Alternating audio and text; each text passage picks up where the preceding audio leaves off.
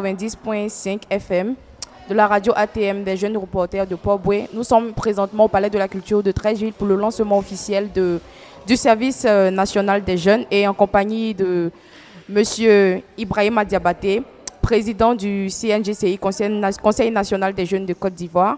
Et je suis en compagnie de ma co-animatrice, Francesca Ikondao. Alors, première question pour vous, Président. Quel a été le ressort du lancement de ce programme? Quelles sont vos attentes? Quelles sont vos attentes dans l'immédiat, juste après tout ce que vous avez pu tirer de cette formation?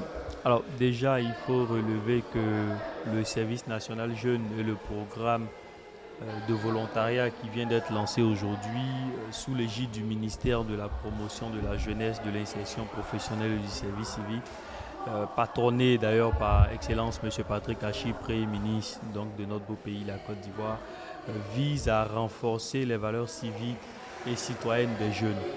Aujourd'hui, je suis heureux de savoir que les jeunes reporters envahissent donc la Côte d'Ivoire. Ils sont passionnés donc de journalisme, mais ils le font de manière bénévole. Vous, en retour, ce que vous avez comme compétence n'est pas forcément dans le journalisme, mais aujourd'hui, vous avez des compétences en reportage et tout ça. Donc, vous travaillez bénévolement, mais vous travaillez pour améliorer, selon vous, des conditions de vie de vos pairs. Vous êtes passionné, certes, donc, de cette discipline, mais vous travaillez pour améliorer les conditions de vie des Ivoiriens. Vous travaillez à répandre la bonne information. Vous travaillez à ce que les Ivoiriens soient mieux formés. Je vous salue au passage. Mais je dis que ce sont ce genre d'initiatives que le ministère lance à travers ce programme national de volontariat. Donc, nos attentes, c'est que les jeunes y adhèrent volontairement, mais les jeunes y adhèrent bénévolement parce qu'aujourd'hui, c'est vrai que tout le monde a besoin d'argent, il ne faut pas se voiler la face, mais on a besoin de rendre la Côte d'Ivoire plus vivable, on a besoin de rendre la Côte d'Ivoire plus solidaire, on a besoin que les fils et les filles de la Côte d'Ivoire se parlent entre eux, on a besoin que les fils et les filles de la Côte d'Ivoire consacrent un peu de temps en dehors de leurs heures de travail, consacrent un peu de temps au bénévolat.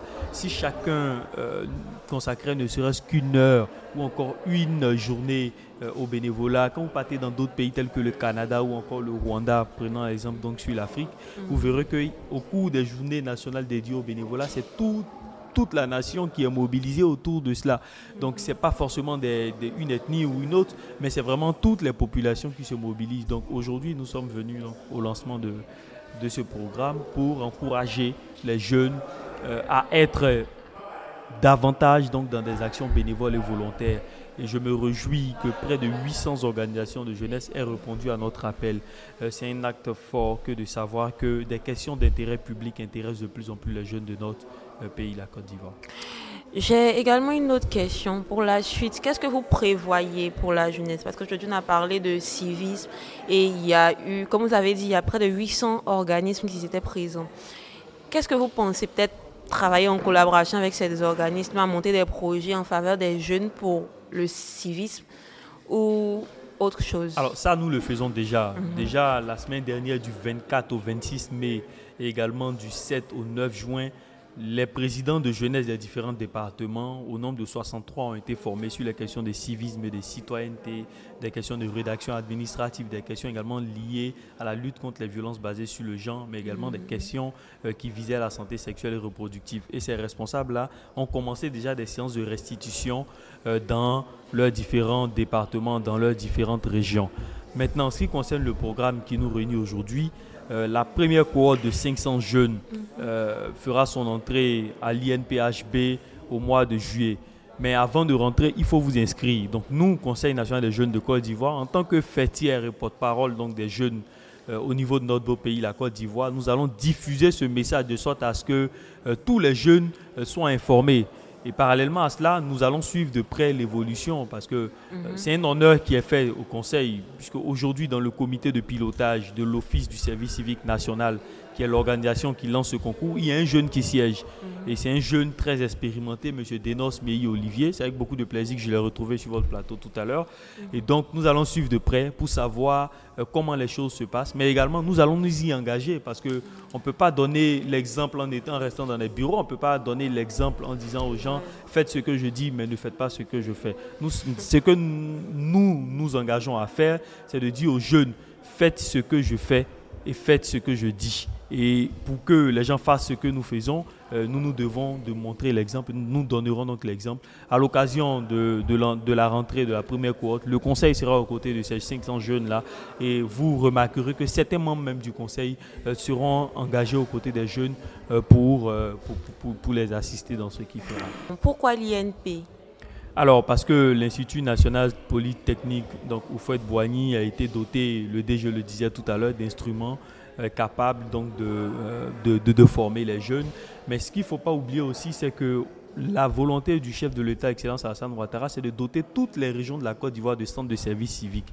Donc c'est une phase pilote, il faut bien commencer quelque part. Et donc nous profitons donc pour saluer l'INPHB qui a accepté d'accueillir cette première phase pilote. Après quoi, en début d'année prochaine, vous remarquerez que c'est toute la Côte d'Ivoire qui sera en branle pour que nos petits frères, donc, qui sont au primaire, mais également qui ont à partir de 14 ans, puissent intégrer ces sens-là pour qu'on puisse renforcer leurs valeurs dès le bas âge. Parce que c'est en grandissant avec l'amour de la patrie qu'on est un véritable citoyen et un citoyen modèle, un citoyen au bénéfice de la nation. Wow. J'ai pas les mots en fait. Je veux dire une expression en anglais. I just blow my mind with your speech. Oh. Thank you so much. And then, ce que je veux demander, c'est vraiment beau et tout d'avoir cette initiative-là d'élèves à l'intérieur du pays et d'avoir aussi un partenariat, une collaboration avec l'INP qui a été d'accord. Mais comment est-ce que vous allez vous assurer que les jeunes, comment est-ce que vous allez vous assurer que ce soit un processus consistant, que ces jeunes formés-là viendront ici parfois organiser des formations à Abidjan afin d'aider aussi en transmettant la formation qu'ils ont eue? Je vais prendre un exemple. L'année dernière, on a vu qu'il y a des élèves qui partaient délogés. Tous ceux qui ont été pris pour avoir été donc délogeurs ont fait un tour dans un centre de service civique à Guingreni.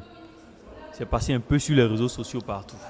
Mais vous remarquerez que depuis leur passage dans les centres de service civique, il y a eu des congés donc, de Toussaint, il y a eu des congés de Pâques. Aujourd'hui, donc, il y a les vacances qui se sont annoncées, mais aucun établissement n'a été délogé par des élèves.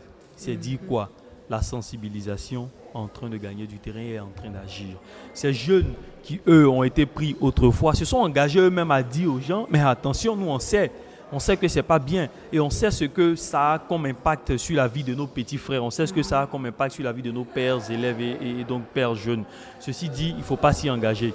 Nous faisons confiance dans ce dispositif et d'ailleurs c'est l'occasion pour moi également de dire aux jeunes, il faut aller tester le dispositif. Ça ne prend pas en compte que des élèves, mais des personnes en difficulté également, des personnes qui sont en conflit avec la loi. C'est un centre de resocialisation, c'est un centre qui permettra à ces personnes-là qui malheureusement n'ont pas de diplôme, d'avoir une seconde chance dans leur vie. Ça veut dire qu'au cours de leur formation, au cours de leur passage au sein des centres de service civique, ils pourront apprendre un petit métier, après quoi ils seront mis à disposition de l'agence emploi jeune qui les accompagnera donc pour une autonomisation plus décente. Ok, merci Monsieur Ibrahima Diabate pour votre intervention. J'ai la ferme conviction que c'est à cause de l'initiative de leaders comme vous aujourd'hui que la jeunesse commence à évoluer. Oui, la jeunesse va évoluer dans les années à venir. Nous sommes vraiment fiers de vous, de vos initiatives et vous êtes de votre impact. Une source d'inspiration pour nous aussi. Vraiment, merci. Thank you so much. Merci. Je veux juste dire que c'est grâce aux initiatives, pas d'Ibrahima seulement, mais également des jeunes reporters, du ministre Touré Mamadou, ministre de la Jeunesse, du Premier ministre, mais également de toute la communauté ivoirienne. Parce qu'effectivement, il ne faut pas se voiler la face. Il y a des gens qui viennent à une activité, ils vont dire paye mon transport. Ils savent qu'avec nous, c'est fini. On ne va pas payer le transport de quelqu'un 5 francs. Premier élément. Deuxième élément, quand ils rendent service à quelqu'un, ils vont me demander mais ce que je gagne en retour. Mais je pense que c'est parce que à côté de ce que le Conseil abat depuis le mois d'août 2021, il y a également des jeunes de bonne volonté, comme vous, comme les jeunes reporters, comme les membres donc, du Sénat des jeunes de Côte d'Ivoire, comme les membres du Parlement national des jeunes de Côte d'Ivoire qui travaillent donc à une responsabilisation de la jeunesse. Je veux vous remercier et dire que nous, Conseil national des jeunes de Côte d'Ivoire, on est heureux de savoir que des jeunes pensent comme nous et des jeunes sont engagés à nos côtés pour le meilleur de la jeunesse. Merci. Merci.